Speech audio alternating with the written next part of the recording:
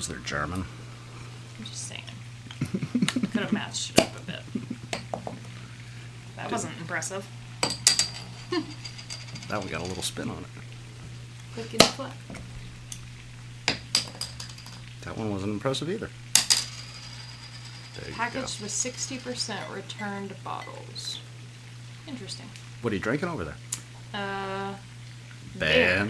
But I'm drinking Oktoberfest. They have their own Oktoberfest line. Sweet. It's a bit heavier than I would normally do, but it's got a nice spice to it. And I was filling my fall beers. There's one that's not a local company that does a really delightful pumpkin spice one, and I am excited for that one. Welcome to the Nightmare Box. Presenting Mistakes Were Made. My name is Brett Bloom. I'm sitting across from the beautiful, the effervescent, the one who cleans the coffee pot you can hear in the background, Kristen Bloom. That's my bad. The $1 million baby. Do we have to talk about that? That was so sad. We're gonna talk I about don't that. want to talk about that. Just for a little bit. That's my only topic, so we have to talk about it. Only topic? It's the only one. Well, I've I had got. exciting news. You do. Kristen got to meet the head of the department. Well, I'm not sure if it's the head of the entire department or just the head of the film department.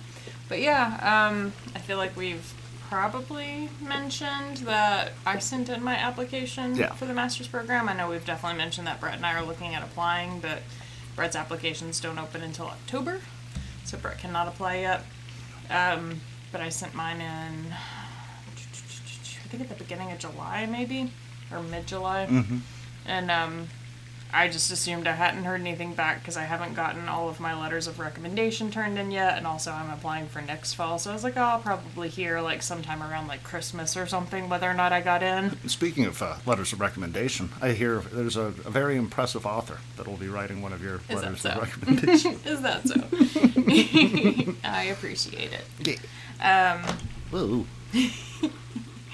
But yeah, I got a really random email out of the blue on Friday that was from, I think he's the head of the film department. And I know he's definitely one of the professors at the very least, but it was like, oh, I'm sorry, I've been away. Mm-hmm. We weren't alerted that your application had been sent in. I apologize for the delay in getting back to you. Would love to meet up when you get a chance. Yeah. And I was like, oh, conveniently I'm free this afternoon. So we met up, and I was like, this is bizarre, because I definitely thought I just applied way too early, and they were like, fuck you, lady. We'll tell you later. I have not officially been accepted, so I don't want to jinx it, but they are interested in me starting sooner, if possible, if I'm accepted. So... And school starts in a week, right? I think it starts on Monday. Jesus. Yeah, I think it literally starts this next week. There you go. I don't see myself realistically starting that soon, but it was kind of implied if I got in, I could start this semester or next semester if I wanted. That's fantastic news. So I feel like maybe that's an indication I might get in, hopefully. I guess we'll see. I'm excited for you, love, and I think you should look into seeing if you can get in this semester. I mean, just to weigh your options, if we can get the right grants and stuff that we need throughout the semester to kind of keep us on our feet. I don't even know what getting your master's costs. I'm assuming it's probably more expensive than getting your bachelor's per semester. I'm guessing overall, because it's a shorter program, it's probably not as expensive, but I'm assuming they charge you more for each semester, so I don't even know what it costs. I'm like, oh, fuck, I gotta figure this out. Well, I'm proud of you. I mean, that's a huge development, getting to sit down and talk with them about the program. And basically, it sounds like being offered, in not so many words, to come and join. It's left me in this very terrifying limbo, though, because I don't know how it works, because I've never applied for a master's program, and when you apply for a bachelor's, you get a formal acceptance letter from the university. Mm-hmm. So you're like, oh, hey, congratulations, you got in if you want to come here. And I don't know if they do that for the master's program, or if the head of the department just goes, yeah, we'll take you. So. Well, I mean, you've got two connections over there, and they're both really good contacts. The guy that you spoke with after our tour, and technically he's not a part of the film program, he's a part of the gaming program, I guess, but they kind of work together. Gaming program? So he does virtual reality stuff, but I guess he does That's programming nice. for virtual reality games and stuff, but they kind of integrate. It's very confusing. Apparently, the way their program works, and I think this is even for the bachelors, they kind of tried to integrate all of the students. So if a student who's technically an art student is kind of interested in like applying their art over to something else, they kind of a Montessori model. Yeah, kind of. So like if someone's like a graphic designer, but they want to do specifically like VR gaming, they kind of integrate with like the film and the gaming and stuff to kind of get a more rounded education. So yeah, that guy is actually, I guess, technically a part of the gaming program, or like I don't know if it's technically considered a gaming or if it's like program writing or whatever he does. It's weird to think about, but I guess you do need a formal college education for a lot of the video game stuff. Like, I don't know why that's never crossed my mind before, that would be a viable option to get your degree in. Yeah. That's fucking cool. Go to school and create video games for a living if you want. Which, I mean, I guess technically if you're good enough, you could teach yourself and maybe somebody will hire you, but I feel like more and more places these days are like, I want to see your bachelor's. Yeah, like where's the coding? Where's that piece of paper? I wouldn't even know how to fucking start. There was this guy that went to my first screenwriting class with, and he would make these little videos around Murfreesboro, and then he would overlay SpongeBob characters over them. So like he'd make like my adventures to the liquor store, and then like as he's at the liquor store, like he's having conversations with SpongeBob and Patrick. And like Squidward would be behind the register, but like it would be overlaid onto the real world shot. And I always thought that was really cool because the dude was not going to school to do that. He just taught himself that on the side, I guess, while he was doing something else. I think he had like a business degree, but he was like really into this, overlaying SpongeBob characters. And I was like, dude, what the fuck? No, get away from the business program. If you taught yourself that shit, I wouldn't even know how to start. I don't know how to turn on Kristen's camera, let alone shoot something, edit that, and then overlay, characters on top of it. I'd be fucked. There's no way I could make a video game. That is pretty neat. Mm-hmm. I don't know. I don't think I'd want to do it. I can't run WordPress. I have problems designing my own website. I wouldn't want to do it, but I think in theory it'd probably be a fun job. I'm sure there's probably jobs for writers for video games too, because somebody's got to write the storyline. There is. I applied. Fake applied. It was for my professional writing class. Like you had to find a position that was open. Then like the final project was like building out a resume and cover letter to the point that you could actually apply for that job. But we hadn't graduated yet, so none of us were qualified to actually go get these gigs, but they wanted it to be big companies. Yeah, like just a test run for whenever you got out? Yeah, my first one was a writer for Nintendo. Nice. Nashville, I think, was looking for their office, I guess, in Nashville or Atlanta. Was looking for a writer for Nintendo, and I was like, that would actually be pretty cool. Yeah. I mean, to write the storyline. Definitely a different type of writing. But yeah, because you'd have to write, I'd imagine, your main storyline, of course, and all your sub things that your character might be able to do. But what intrigued me is, like, Rockstar, who makes Grand Theft Auto, they're always getting problems, when they wrap up a Grand Theft Auto game because they're burning their staff out. They've got these huge teams to make like Grand Theft Auto 5. How big that writing room has to be, because every character you interact with says different shit. There's like scripted radio things that happen for the different days of the weeks and the different times on the radio for like 20 radio stations. And you've got like all these things that people may never do in the game, like if you're out there collecting wild herbs in the mountains in Grand Theft Auto 5 or like a Red Dead Redemption type game, you're writing dialogue that a lot of people aren't going to hear because they're just going to play the linear one roll. I wonder how many people it takes to write just the dialogue alone. You're not like literally creating the individual tasks, but I mean you still kind of have to like outline at the very least of like, this is the main goal of the game, but you could also do these 20 other things if you would like. So and they all tie in. Writers do that. It all ties into the characters. Yeah, it's definitely a writing team that throws that stuff together.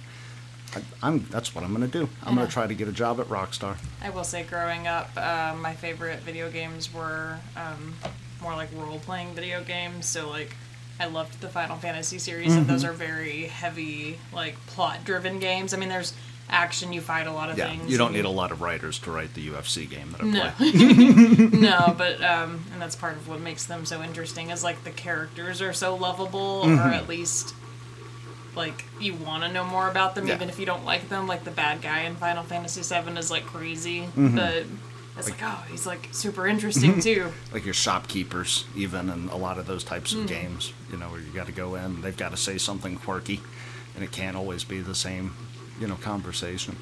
That's interesting. We should look into that. I can't remotely design video games, so you should look into that. you should look right into that. Well, they need directors. But they're video game directors. Probably not literal directors. They're probably people that have programming degrees. Is that what it is? I thought it was like, this is how I want the shot to look, and then they give that to the people. I don't know shit about computers. I would imagine that is 100% graphic design artist. I don't know shit about computers. My phone is dying a slow death. I'm going to have this computer until it shits out in the middle of an episode one day. And I'm not good with it. I don't understand it. Yeah, But that is pretty cool. I at one point knew the very basic concept of coding to create a website. I couldn't do anything crazy. I know if I hit F12, it brings up a bunch of shit on the right-hand side of the screen, and I don't know what any of that means. I don't think I remember how to do any coding anymore at all, though. Like, I knew, like, really basic stuff whenever I was younger. But yeah, I use a Wix now, and it's basically just, like, somebody goes, here's all the shapes you can use, drag them around, and I'm like, cool, click, drag. Just playing with my blocks. Yep, basically. And that is much easier for me. Yeah, and you updated the episode descriptions today. Most of them. You did a shitload while I slept. Yeah, which I think I actually talked about that in the episode I posted today. We're a bit behind. I posted the episode about Spiral in one bedroom today, and we actually make a joke about that. Like, one day we'll get the descriptions updated, and I was like, today I did most of them. So yeah, there's like almost 200 episodes. I think like 145-ish now have descriptions, and I have, because of my OCD, gone back and corrected the Twitter on all of them. So, Speaking of which, what is that Twitter handle? it is at the Nightmare Box, Fuck yeah. which Brett will now be in charge of, and I have relinquished it. I am going to do something on my computer because I use Twitter a lot. I never tweet. I go there for what's the news of the day and what's going on in the boxing world. Like I mainly watch sparring videos on Twitter. It's at 90% of what I do. But I think if I either figure out how to have both accounts on my phone or just do it through my computer, I'm going to try to do it, like update it 3 times a week just as a starter. I have a obsessive personality, so I don't want to be 30 times a day updating the Twitter, as good as that would be for the brand. But I want to have some sort of an interaction, you know, with the audience. And Kristen is taking over the Instagram page, which is... I was always in control of it, so that should show you how shitty of a job I've done at it. Nobody else was ever in control of it except for me, and it has not been posted on for like a year. But it's at Nightmare Box Productions. And we're going to figure out ways to get both of those rolling again, so we can have a bit more engagement. So if you guys can, you know, keep an eye on those, go follow those for us. That'll enable us to talk to you about, you know, if you have a movie that you want us to talk about that we can, you know, get, or a book that you want discussed, or some element of filmmaking or writing. I think that would be awesome. It would help us grow as a show.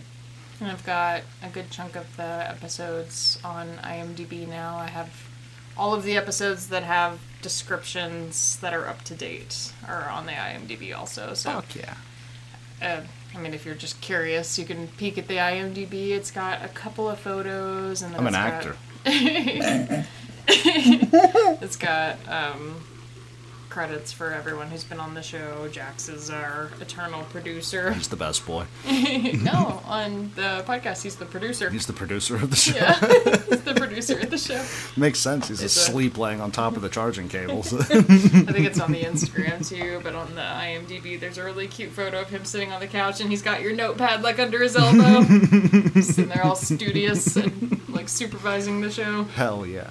So we'll be a lot more active on there. I mean, if we post once a month, we'll be a lot more active on there than we have been. I don't think either of those have had a post in like a year. Yeah, and I'm hoping to get some stories up brewing. I've got a few things in my notebook I can work on at any given time. I just need to sit down and do them. So I think I'm going to try to like designate maybe, Tuesday, because I'm off on Tuesdays and I don't talk to my mom. I call my mom every Monday because I'm the best son in the world. On Tuesdays, I don't really have anything to do. I get all of my cleaning and stuff done on the Monday while Kristen's at work. So Tuesdays, I might be able to dedicate, like a 2-hour span to try to work on something that I can kick out. They're not going to be masterpieces. They're not going to be perfectly rounded out. But if you've read the Madman Diaries, that's how I wrote that little collection there, was I posted up a different story every week, I think for like a year, and then pulled all the stories, picked 15, fixed them, and then released that, little collection pamphlet. Why did you pull all of them if you weren't putting all of them in the book? I didn't want people to know which ones were in the book. Makes sense. I mean, I could definitely understand pulling the ones that were going into the book, because obviously you want people to buy the book. Yeah, but I didn't want them to know which ones they were, because they were the most popular ones that were there, so I needed to pull them for like 3-4 months and then tell everybody, hey, I'm working on this little collection thing. And then I think I wrote 3 that weren't on the website at all. I think the opening, the closing, and one of the ones in the middle. Like the letter didn't exist, and then the final story were both offline type things. I'm not declaring that I'm ever going to do that again, but I do want to get back to this. It might just be an essay of something that I'm thinking of on that random Tuesday, or a fictional story that I post up. Could be anything. I'm not going to tell you the difference, but if it's written from the female standpoint, you can assume that it's not an essay. And when I release them like that, the horror stories that I post have a better impact, because I'm giving you like my personalized view of sitting in a park in London, which was one of the things I think is still up there, and then post a horror story from the first person perspective, the same perspective as that park story, gives it a bit more. Does that make sense? Am I making sense? Like, it elevates the authority of the piece when I do something like that. So I'm going to try to do a weekly story again, or a bi-weekly story again. If I only get one story out a month, I'm killing my pace. Well, I think it'd be good, too, for both of us to just be practicing and stuff and more in general, because, I mean, I haven't shot anything since the animal control video either, and it just, I don't know. It does start to make, I think, the weight of the day job and just stress in life in general, like, seem a bit heavier when you're not doing your own stuff. So it'll be nice to kind of get back into it, and even... We're going to get out there and create, motherfucker! Even the... Homework assignment! We're doing a movie a month! No. A movie a week! No. A movie every hour! No. Even the podcast, I'd never ever set out with like, oh, I want to be a podcaster. Like, this was kind of an experiment. This is just fun because I get to talk to you, focused. This was kind of an experiment. Brett and I were like, we'll give it a go, and I already had a microphone, so we were just like, yeah, we'll try it out. And even the podcast has kind of fallen by the wayside, unfortunately, just because everything's just been kind of all over the place, and our status on iTunes has dropped down till we update monthly, and I was like, oh, that's kind of frustrating. That's a little fucked up. It was twice a week. So I was like, yeah, I need to kind of get back on track, and I think I am a person who likes organization, not like every aspect of my life. I don't get like really bent out of shape if like some things are out of place or some things are a bit messy or whatever. I just don't like clutter and looking like I'm disorganized. You're making it sound like we live in, I mean, there are boxes in the living room that have been sitting here for a year. But... Yeah, we do need to take those. I'm not necessarily talking about literal, like physical clutter. We both have depression. If you would let me talk. I'm not talking about just literal physical clutter, though. Like, I think even the fact that a lot of the episodes on the podcast don't have descriptions to me is kind of like, oh, we're just all over the place. What's happening here? And I think once I get it caught back up, I'll feel like a bit more like, okay, we've got this together. It looks good.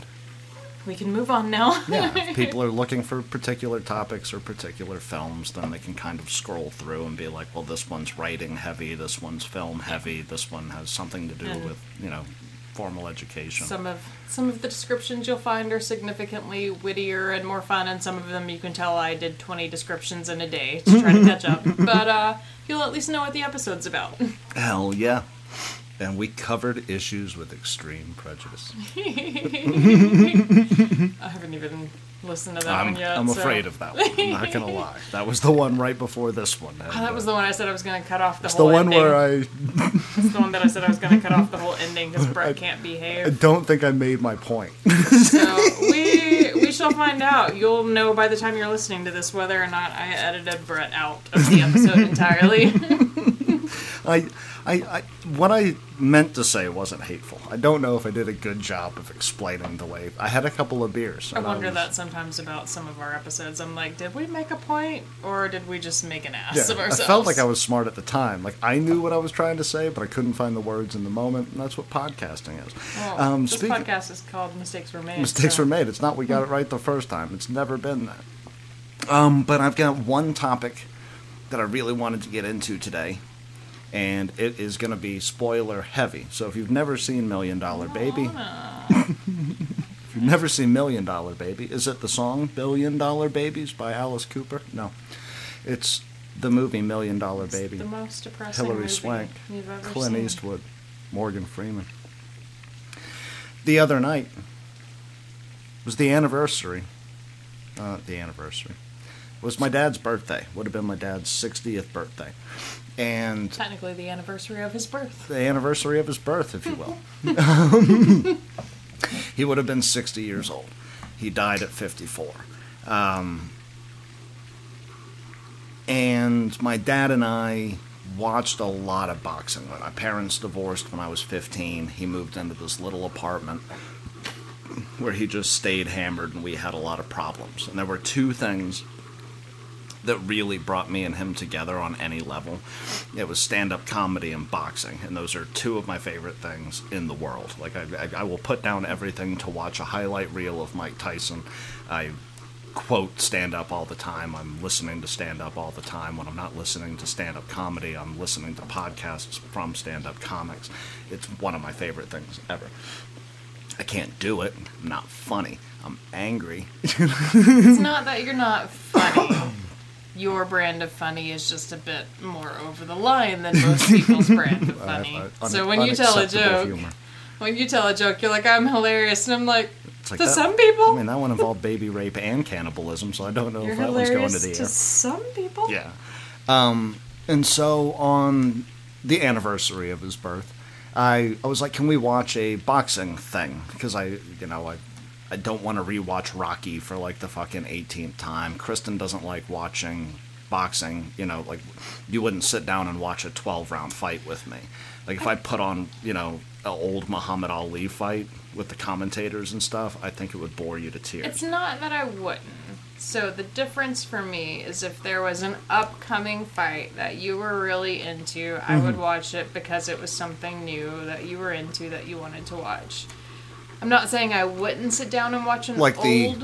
the Tyson Fury Deontay Wilder fight? Maybe. Part 3? I'm not saying that I wouldn't watch an old fight with you. I would be much less inclined, especially if you had seen it already. I'd be like, and because of Dad, we watched ESPN Classics, because I would go over there for like every other weekend, and Sunday around noon, they just show Rumble in the Jungle, or they show the old Tyson fights. And so I know who's going to win every fight of those. It's like, oh, Sonny Liston does this and this and that, and then pop, he fucking falls. I'm not a huge sports fan in general, so it's not particularly boxing. I just feel like if I'm gonna sit and watch it for the duration of it, I would rather be there in person watching it. Yeah. So if you were like really into football, I'd be like, great, let's get a season pass and That's the go. weird thing, is I don't give a flying fuck about football. I'm just saying, though. I'm a cursory MMA fan, but I love boxing. So if you were like crazy into boxing, I'd be like, if we were near a place where it was a thing that was going on, I'd be like, cool, let's get passes and go we'll watch just the go. fight. Yeah. Yeah, I don't like sitting at home and watching it like on a screen, because it just... Well, I'm not trying to tear you down, love. I'm just saying that, as far as what can I do tonight, is there a good boxing documentary on, even if I've already seen it? Like, I love that Tyson documentary. and the name of it has just left my brain. Or watching an old fight, or just watching a fictional, even if it's a shitty one like Warrior, just watching something that involves the sport, because it helps me remember my dad in a positive light. I'm definitely not bringing up George Carlin circa 1972 and having you sit through that just for the 7 dirty words bit. But we come across this movie that I've heard a lot about. The second half of the film was never revealed to me. Somehow, that plot twist never met Brett Bloom. I heard it was a really sad movie, but yeah, I don't think I'd ever heard either how it ends. Yeah. So we sit down and we watch $1 Million Baby, which apparently, much like the audience at the time, I thought was going to be female empowerment Rocky. I thought it was Rocky with a girl, with Clint Eastwood and Morgan Freeman. And it's not your typical sports drama. Before we do any sort of deep dive on it, just to show if you've, like me, never stumbled across $1 Million Baby, it was released in 2004. So I think I was like an 8th grader when this movie came out. And it won in the Academy Best Picture, Director, Actress, and Supporting Actor. So everybody you see that's in the main group of characters, Clint didn't win for actor. But he won director, so everybody got an Academy Award that night. I don't want to be that person that disses other people, because it's not that he's not talented. Are you taking shots at Clint Eastwood? I am. You're gonna go after Dirty Harry? It's not that the man with no name. It's the not, fistful of dollars. It's not that he's not talented, and his performance, even in $1 Million Baby, was a good performance. Mm-hmm. But I feel like personally, Hilary Swank carried that movie. Yeah, that's why she won Best Actress. And I feel like anytime Clint Eastwood directs a movie that he also stars in, he likes to make that movie pretty much entirely about him. Mm-hmm. So I feel like that's kind of why it ended the way it ended. I've seen numerous complaints, and I do want to get into the complaints against the movie, because the ADA had an issue with this film. The disabilities people. Oh, yeah. I was like, I don't know if they're called the ADA now that I think about it, because I think that's just called the Americans with Disabilities Act. So whoever deals with that, they had a huge issue. There was a huge issue of sexism and racism. I read all the 1-star reviews and all the 10-star reviews, and I try to find something in the middle, where it's like, well, these people are way too upset, these people are way too give me a hug. But yeah, I guess we could just dive into it. I had something at the end of that. It left my brain. I'm sorry. But no, it was, we were watching it in honor of your dad. What? Does that trigger? No. One more fun fact. This film was filmed in 37 days. Yeah, a lot of films are. It won the Academy, or was released or whatever, in December, but it hadn't even been bought by the studio in June or July. Which is... I don't know. I don't like that about films, to be honest. I feel like studios give you a very limited budget a lot of the time, and a very limited timeline. And I think Clint had to put up some of his own money. They were only working a $30 million budget for it. Which may be the case. And I mean, I wouldn't be surprised, because a lot of people that have had successful careers do invest their own money, but they get return on the back end for it. Which we've talked about that before, I think, in a different episode, but, there's an aggressive time crunch with feature-length films, and, Brett and I have done short films that we worked on for multiple weeks. Yeah, and the weeks idea, on 15 minutes. Yeah, the idea that something that's, 5 times as long, you're supposed to crank out in 30 days is absurd to me, and that's why you have these 12-plus hour shifts and... The burnout. And yeah. You were saying that there were a shitload of lawsuits because the crew would have to drive home and they would fall asleep. Yeah, and be exhausted, and there was a whole safety movement after that. Girl... Not for this movie, by the way. No, not for this movie. It's just something Kristen told me in a Walmart parking lot that I remembered. After that girl died, and her name was Sarah. I guess I shouldn't be... That's rude to just be like that girl. Sarah died in, I think, a set in Georgia whenever the train hit the tracks, and there was just a huge movement of... You remember what movie that was?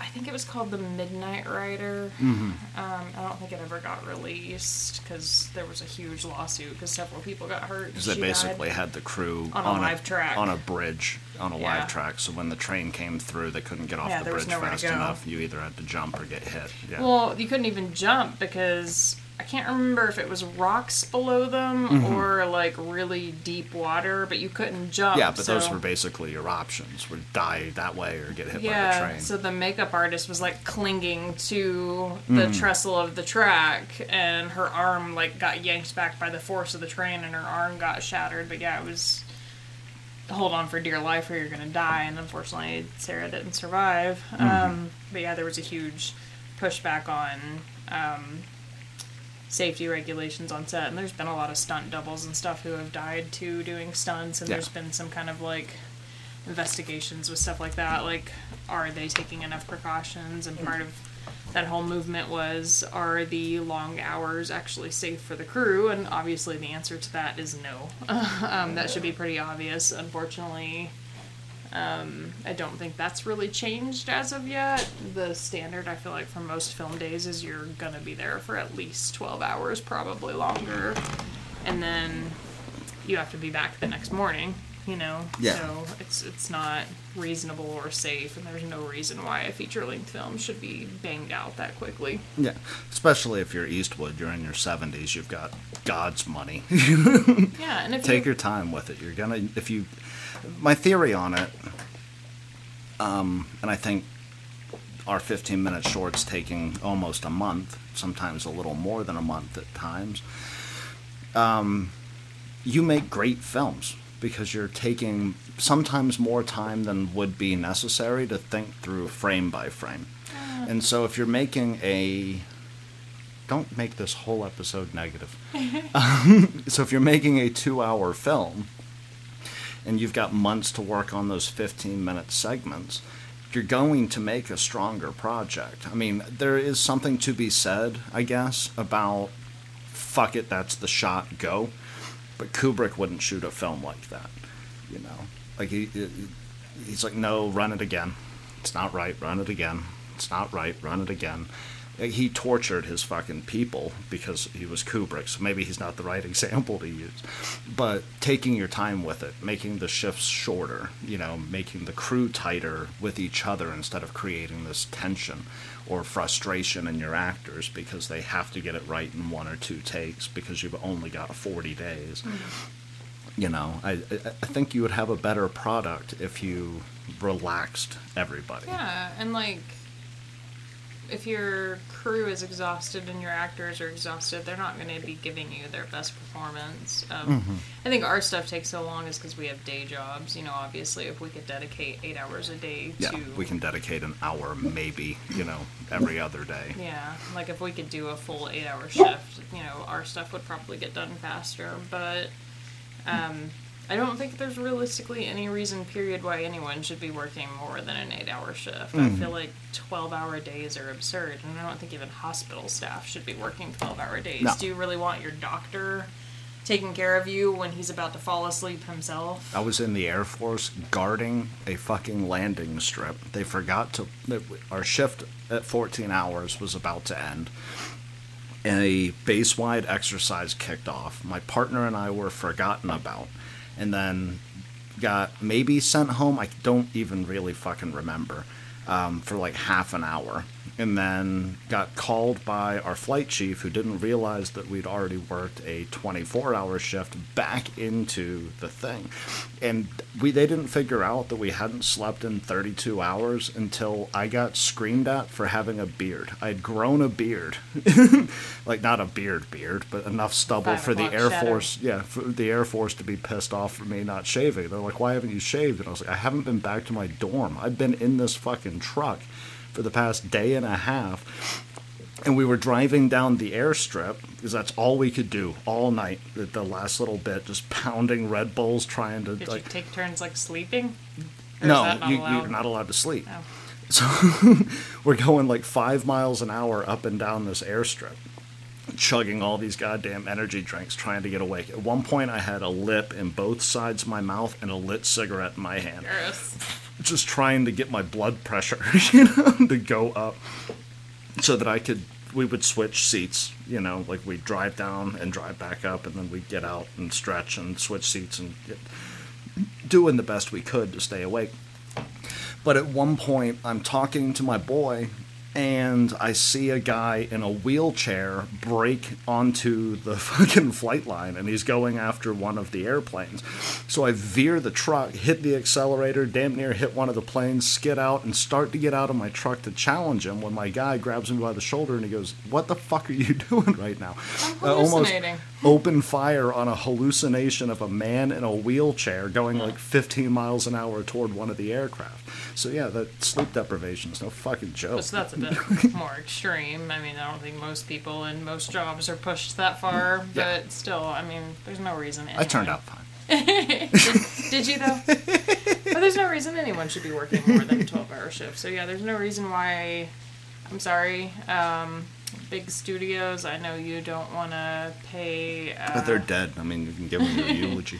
I know you don't want to pay more to keep the actors there for more days, but I don't think most of you are hurting for money. No.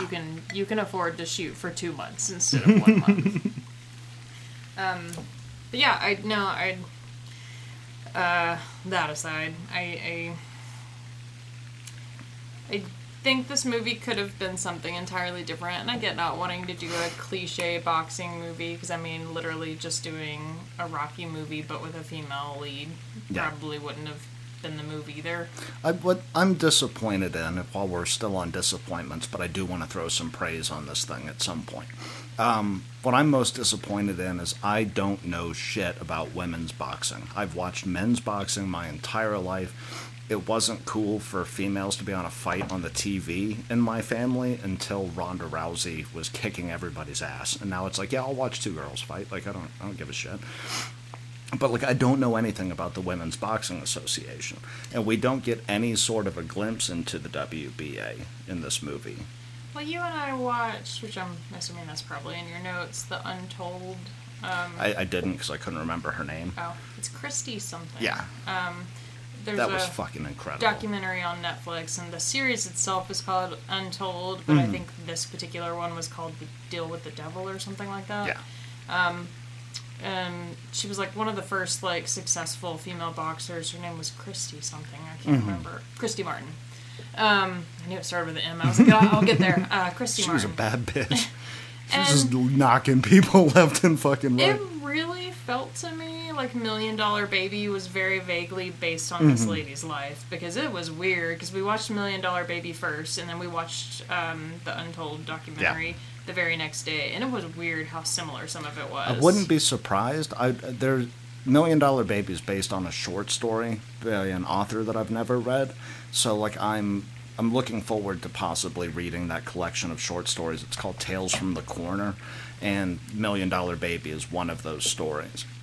I'd be curious if that came out before or after the thing with Christy, because it very much feels like, oh, this badass bitch from a trailer park just out here knocking bitches out in the first round winds up in the hospital. I feel like it probably came out after. There were some like odd similarities, but like they allude to, and Hilary Swank crushed this role. Yeah, accent on point. Yeah, and like her like level of dedication, and like even just the like really subtle, like you could see her progress, but they didn't like really point it out. It was just like one day she'd just be slightly better at it. Well, that's one of the things that I have on my notes. The use of Maggie's improvement on the bags as a pacing device. I don't know if I've seen that before outside of maybe Rocky, you know, because typically, even in Rocky, he's a fighter, you know, he's a damn good fighter. But we get the weird things where it's like he's jogging down the street and he has to do like the stairway run when he's finally in shape, you know, so we see his jogging as a stage of progress. Or he moves from the punching bag to the meat factory where he's punching the cows. We get him chasing the rooster around in like Rocky 3. This is quack, you know, you'll shit grease lightning or whatever the fuck Mickey tells him. You know? But I've seen different pacing elements in boxing movies. I don't know if that's ever been as simple, yet as a symbol, as a speed bag. Like, I really liked that element. That you could tell her footwork was sloppy, her hands were too slow. She didn't know what she was doing. This guy's not going to train her. Sure, borrow my bag, but I want my bag back. She pays for her own bag. She gives the bag back. She gets better. They're just using this as a pacing element for the entirety of the movie, or half of the movie. And the bad shit goes down. But yeah, no, I find it interesting that they do that. So you get this, like, really lovely, like, subtle, we see her improve. And then supposedly she becomes really successful, and we skip over all of it. Like, at the end, she's like, I was in magazines and stuff, and we don't see any of that. That was another huge one of the one-star complaints. Where like, at no point is Clint Eastwood dealing with a promoter, and my complaint with not knowing enough about the WBA. Like, we see in the Untold documentary that she gets attached to Dipshit with the fucking flags, Don King. Yeah. You don't get anything like that in $1 Million Baby, but you do get that in, like, Rocky 2. And even if maybe she didn't have, like, a promoter that worked for her, like, the fact that we acknowledge in passing that this stuff has happened, and then we kill this character off, and then the movie is really just about Clint Eastwood bugs me. Yeah. Like, I don't know. Like, I mean, I guess we could have, if that was really going to be the story, we could have still killed her off. I did actually read some complaints about the implication that if you're disabled, life isn't worth living. Being a frustration. I hear that, and I don't want to draw myself down the same road I did in our Major Pain episode. Like, I hear that, and I understand that, but I don't think that she wanted to die simply because she was paralyzed. I think she wanted to die because from the very beginning, Maggie just wanted to be a boxer. And after the amputation of the leg, it becomes very clear to her that she's never going to be the boxer. Yeah. And I've read all these other things where it was like, what that fucking psycho did to her would have got her disqualified and possibly jailed, and that disqualification would have given Maggie the linear world championship for the last bit of her life. And I think that would have been a beautiful fucking angle if, because of the sucker punch, I mean, she won the fight anyway, but because of the sucker punch, that chick would have automatically been disqualified. Yeah. She would have been the world champion, paralyzed in the hospital bed, and that is such a powerful position they could have put that character in, where it's like, well, I can never defend my title. I reached my goal. Euthanize me. But you're right. Instead, they give the power to Clint Eastwood's, early Gran Torino performance. Which I will say, I do think that is something to take into consideration. I think it's true. There are people that are real people that are alive in this world that have very specific passions, and if you took those passions away from them, I don't think that they would find life meaningful. If I lost my right hand and I couldn't write, I don't know what I would do with myself, except you could I would dictate. Or Yeah. learn to write with my left hand, I guess, but yeah. But I think if you were physically completely paralyzed and all you had use of was just, your head, basically, you probably would feel similar. And I think there are definitely people out there Like in a life. Johnny get your gun situation. Yeah. Yeah. I think there are definitely people out there, if you take away their purpose, they don't feel purpose in life. So I don't find the idea that she would want to die specifically insulting to disabled people. I think maybe the way they handled it was incredibly insensitive. I don't think the sentiment behind it is, though. But yeah, I don't know, it bugs me that I feel like the movie was technically really about her growth and her progress, and then at the tail end we just threw her away. Yeah. And then it became because a movie. it's a letter that Morgan Freeman is reading to Clint Eastwood's daughter, which is like a sloppy fucking... Did you know that they misspelled whatever it is that... whatever... Macushla or Macushla or something the Gaelic like that, thing. And it actually means... It's something completely different. Yeah. The Irish community was pulse. fucking Do what? It means my pulse. Yeah, and he calls it my heartbeat, my blood. And so, like, it makes sort of sense for his character because he's still learning Gaelic for some unknown goddamn reason, Yeah. except for the fact that he wanted to walk her out to bagpipes and she wasn't Irish. All right, we're shitting on it too hard, love. Well, I mean, like, it was an interesting premise and it built up well, but yeah, the back half of it really kind of tossed the movie aside. Like, we leave Morgan Freeman's character kind of, like, abandoned as Now well. he's officially homeless because the gym owner has just murdered a woman and is on the lam. Yeah, and I mean, he can't just stay there and keep collecting income from it because the property isn't registered to him. It's not Yeah. his business, so... And then, I don't know, it just became like a woe is me for Clint Eastwood movie at the end for me, and I didn't like that. Like, I felt like... He does the same thing in Gran Torino, which is why I was comparing it to that. It's really a movie about these Korean immigrants, and he takes the racist next door neighbor character and makes the audience, love him for his change, and then he dies because the Koreans can't protect themselves. And voila, we're all supposed to be sad that The Clint white Eastwood's savior. dead.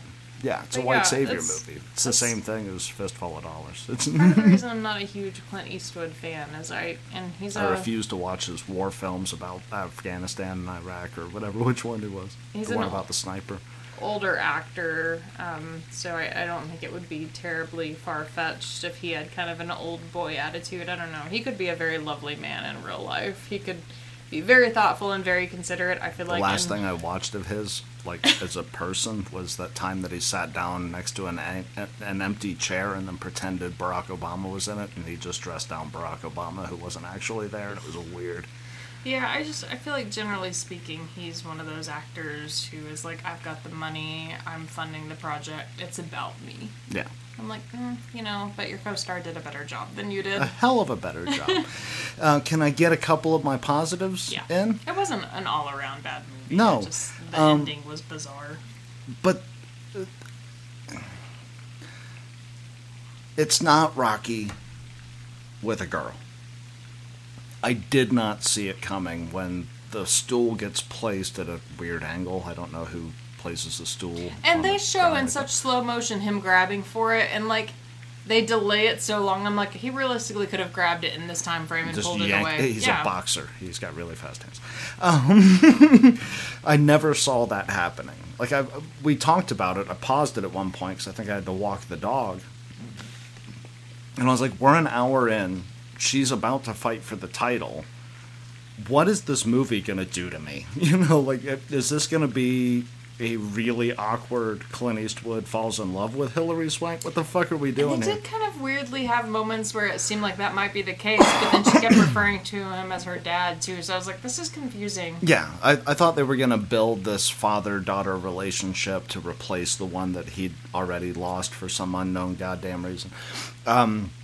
But killing her, physically halfway through the movie, killing her body physically halfway through the movie, I didn't see that happening. So the pacing made sense at that part. It bothered me, up until she gets paralyzed.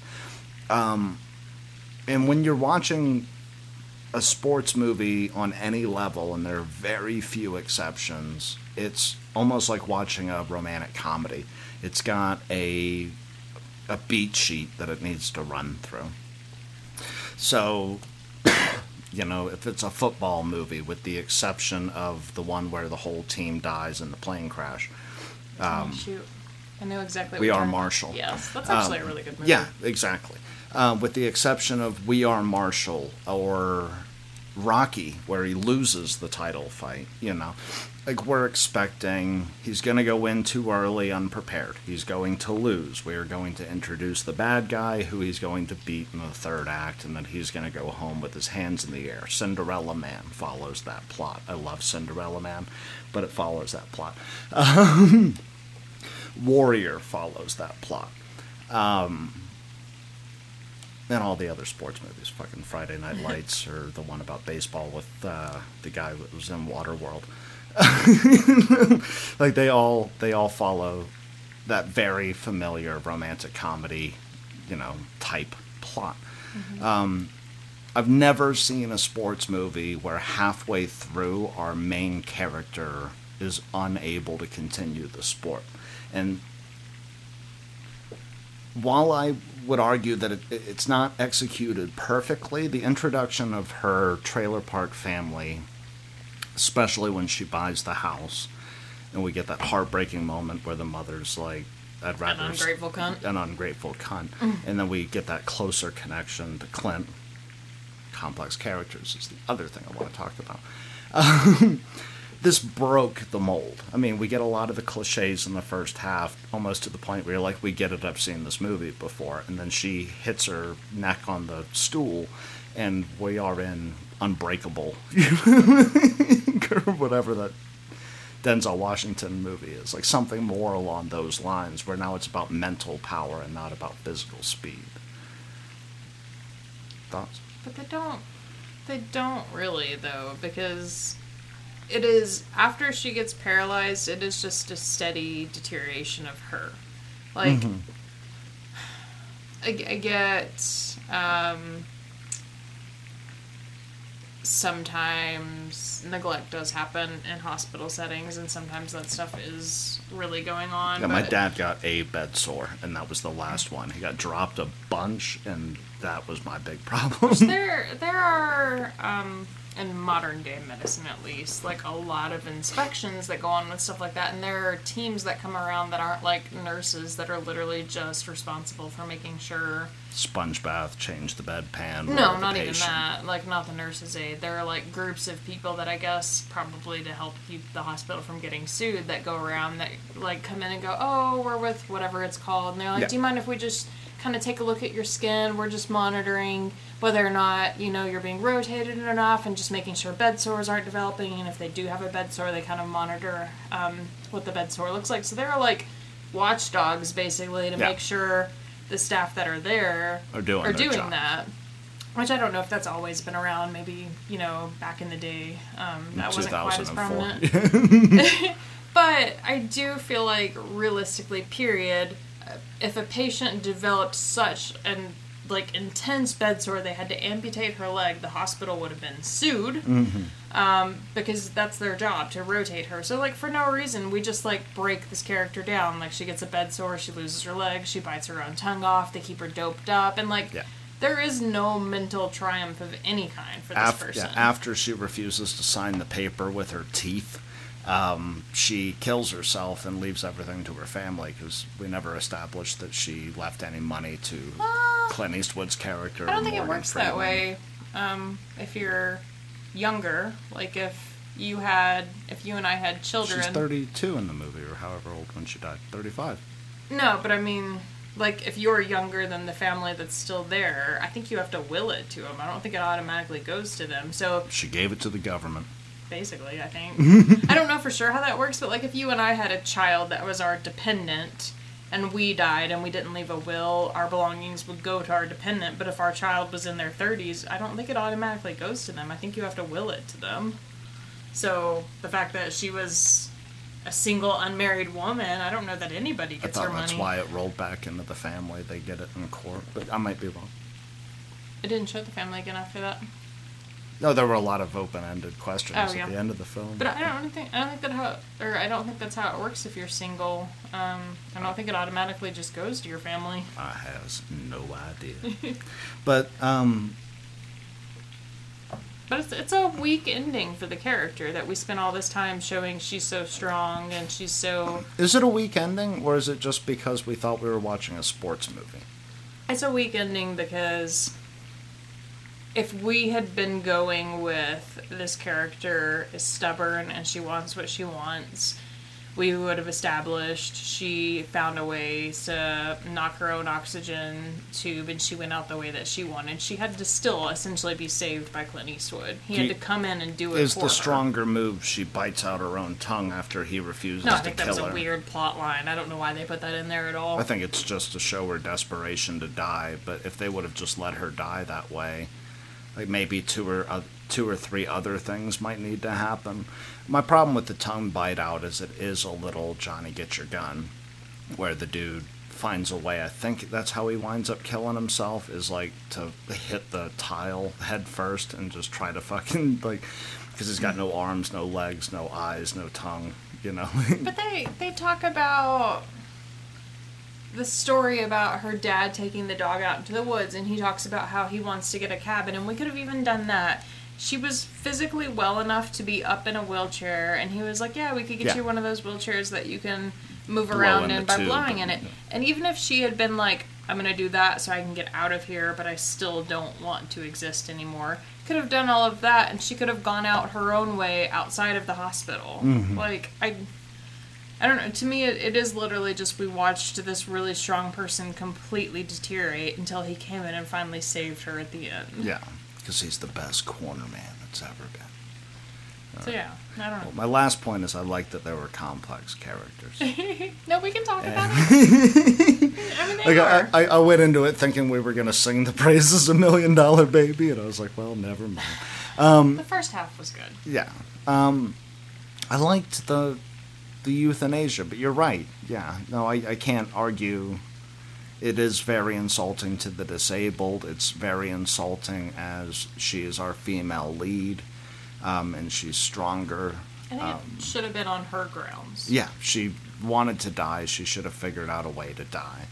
And she shouldn't have been killed by the 72-year-old gunslinger, you know, who just walks off into the darkness after Morgan Freeman witnesses him murder a 35-year-old woman. Well, I mean, that's like the whole point of her character, which, I mean, does make her a complex character, is she desperately wants this man to train her. Yeah. But then we establish, as much as she respects him, she becomes the dog, which is odd and sexist. Yeah. But we establish, as much as she respects him, she's very hard-headed herself, and she wants to do things her own way, and I guess that's how we say she gets disabled, even though she definitely got sucker punched. Yeah. And it's dumb that she apologized to him for the fact that she got disabled. I didn't like that either. Mm. But like, we've established this is a character that, like, respects this man and, like, trusts this man to train her, but also trusts her own intuition. So, yeah, we could have had this, you know, he was like, she asked him, can you put me down? And he was like, I can't do it. And then it was like, well, she was stubborn and she found a way. Yeah. You know, like, it would have been more true to the character, I feel like. Instead of put me down, don't do it, I'll bite my own tongue off, fail at that, now I need you to kill me. Yeah. But what I mean by the complexity of the character, and it's a discussion that always happens in Morgan Freeman movies, post Driving Miss Daisy, is Morgan Freeman. I love him to goddamn death. But he is very often used as the voiceover, voice of reason, the calming, because his voice is goddamn gorgeous. It's not because he's black, but he's used very often as the minority with the correct mindset type character. So at the end of Shawshank Redemption, you know, Andy Dufresne climbed through 3 miles of shit to come out clean on the other side. You know, like he's used as that now in his older age.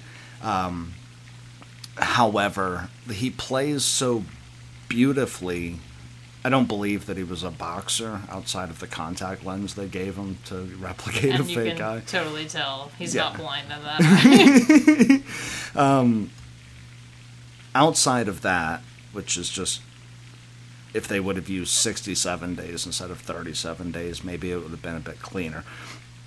He is the gritty conscience of our Clint Eastwood character, as well as the matured version of our Hilary Swank, because he gave his eye for his need to be in that ring. And I can't remember how many fights he said he won. He goes, but that was my 49th fight, or whatever the fuck it is that he says. He goes, I wanted 49, and I got my 49th fight and lost my eye. Opens it up with that whole speech about detached retinas and bleeding kidneys, and like he has this real love for the sport of boxing, where he only semi-trusts his coach and only semi-trusts Hillary. He brings her into the bar to meet the other boxing promoter and is basically like, do whatever you're gonna do. He's our God character. So he's consistent in that he understands why everybody in the film does what they do. After, I can't remember Clint Eastwood's dude's name. After he comes and asks pretty much, what do I do about Maggie? We get this speech from Morgan Freeman where he's like, well, she got a shot. She never would have got the shot without you. Yeah. You know, and justifies the way that he feels. So through Morgan Freeman, we see the complexity of these two characters who couldn't come together any other way. I don't understand why they tried actively to give that permission to, or that position to the priest instead of just giving it to Morgan. Like he has this weird beef with a Catholic priest that I don't fully understand. Yeah. But they try to give that to the priest instead of to Morgan. Morgan is our God in this movie here. So everybody's similarities and differences play off of everybody else's. And they become more like each other, so that all three almost become this understanding unit, a traditional team. I would argue, and this literally just came to me, so I don't have much foundation for this argument. I'm down. Morgan Freeman is actually the devil. You think he's the devil? Not literally, but if we're gonna assign him a spiritual, You don't call Morgan Freeman no, the but devil. like, no, hear me out. He literally played God. Hear me out. And I'm not saying. I mean, in this movie, he played God, and in Bruce Almighty, he played God. I'm not saying he literally is, but if we're gonna assign some kind of spiritual meaning to him, maybe that's why he goes to the pastor, or what are they in Catholic? Priests, whatever. I'm not religious. He goes to the priest, and the priest is like, "You cannot kill her. Period. This will destroy you." And then Morgan Freeman's like, "She had a good run." So it's like almost That's like not what he says. It's almost like the angel and the devil, where the priest is like, "Don't do it, you'll be morally lost forever," and then Morgan Freeman's like, "You could do it though." You go for it. You do So- this. You do you. And Morgan, and I wish they had developed him more, but like the priest is kind of like He this, knocked the shit out of that kid, though. Yeah, he the did. actor who I definitely recognize, the black guy and the Mexican guy in the boxing gym, who pick on Danger, who doesn't need to exist outside of some weird metaphor. Yeah. You really have to think about. But Which I'm definitely he knocks not. the shit out of that guy. I'm definitely not legit arguing that Morgan Freeman is a The bad devil. person or the devil by any means. But if we're gonna like argue moral, like strict moral values, like the priest is like, you need to write your daughter, you need to get your shit in order, you can't kill this chick. Yeah, he's been writing the daughter. He's And been then- trying to get his shit in order. And then Morgan Freeman. Morgan's like, I like eating cheeseburgers. Well, Morgan Freeman, who we never really establish, which I think is to the shame of this movie, we never really establish anything about how his life ended up.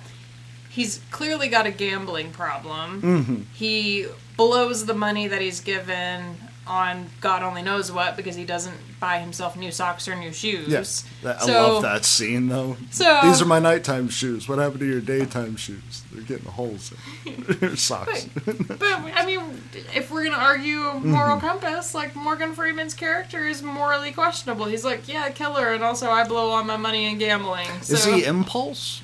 Is that where we place him? I Is don't this know. a movie about impulse that was poorly executed? But we don't establish enough about his character to be like for sure that's what he's doing with his money. Like for all we know, he could be giving Danger the money. Like we never say where the money's going. He just won't go to Vegas because he's like, yeah, I'll gamble it away. All right. So that's So- my new stance on $1 Million Baby and Clint Eastwood directed films in general. He wants his white knight to take center stage, and we leave all of these beautiful things out that could just be Undeveloped. plucked from the ground. Why is he learning Gaelic? That is never established.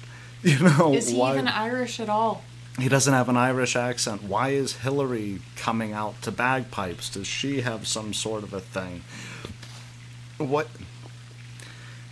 Beautifully done, my love. Beautifully done.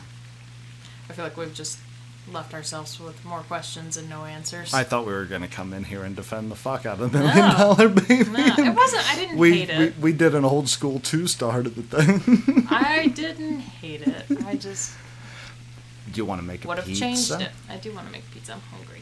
We're making a pizza. What kind of pizza are we going to make?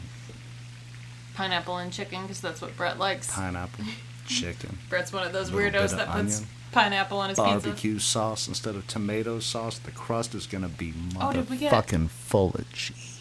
Did you get more cheese? I didn't because I specifically asked you if there was a list. Well, I do. I You bought said cheese at the sauce and pineapple. store. I bought cheese at the store. We should be fine. I love you, sweetie. And I love you guys. Where can you find us on Twitter? At the Nightmare Box. And the Instagram.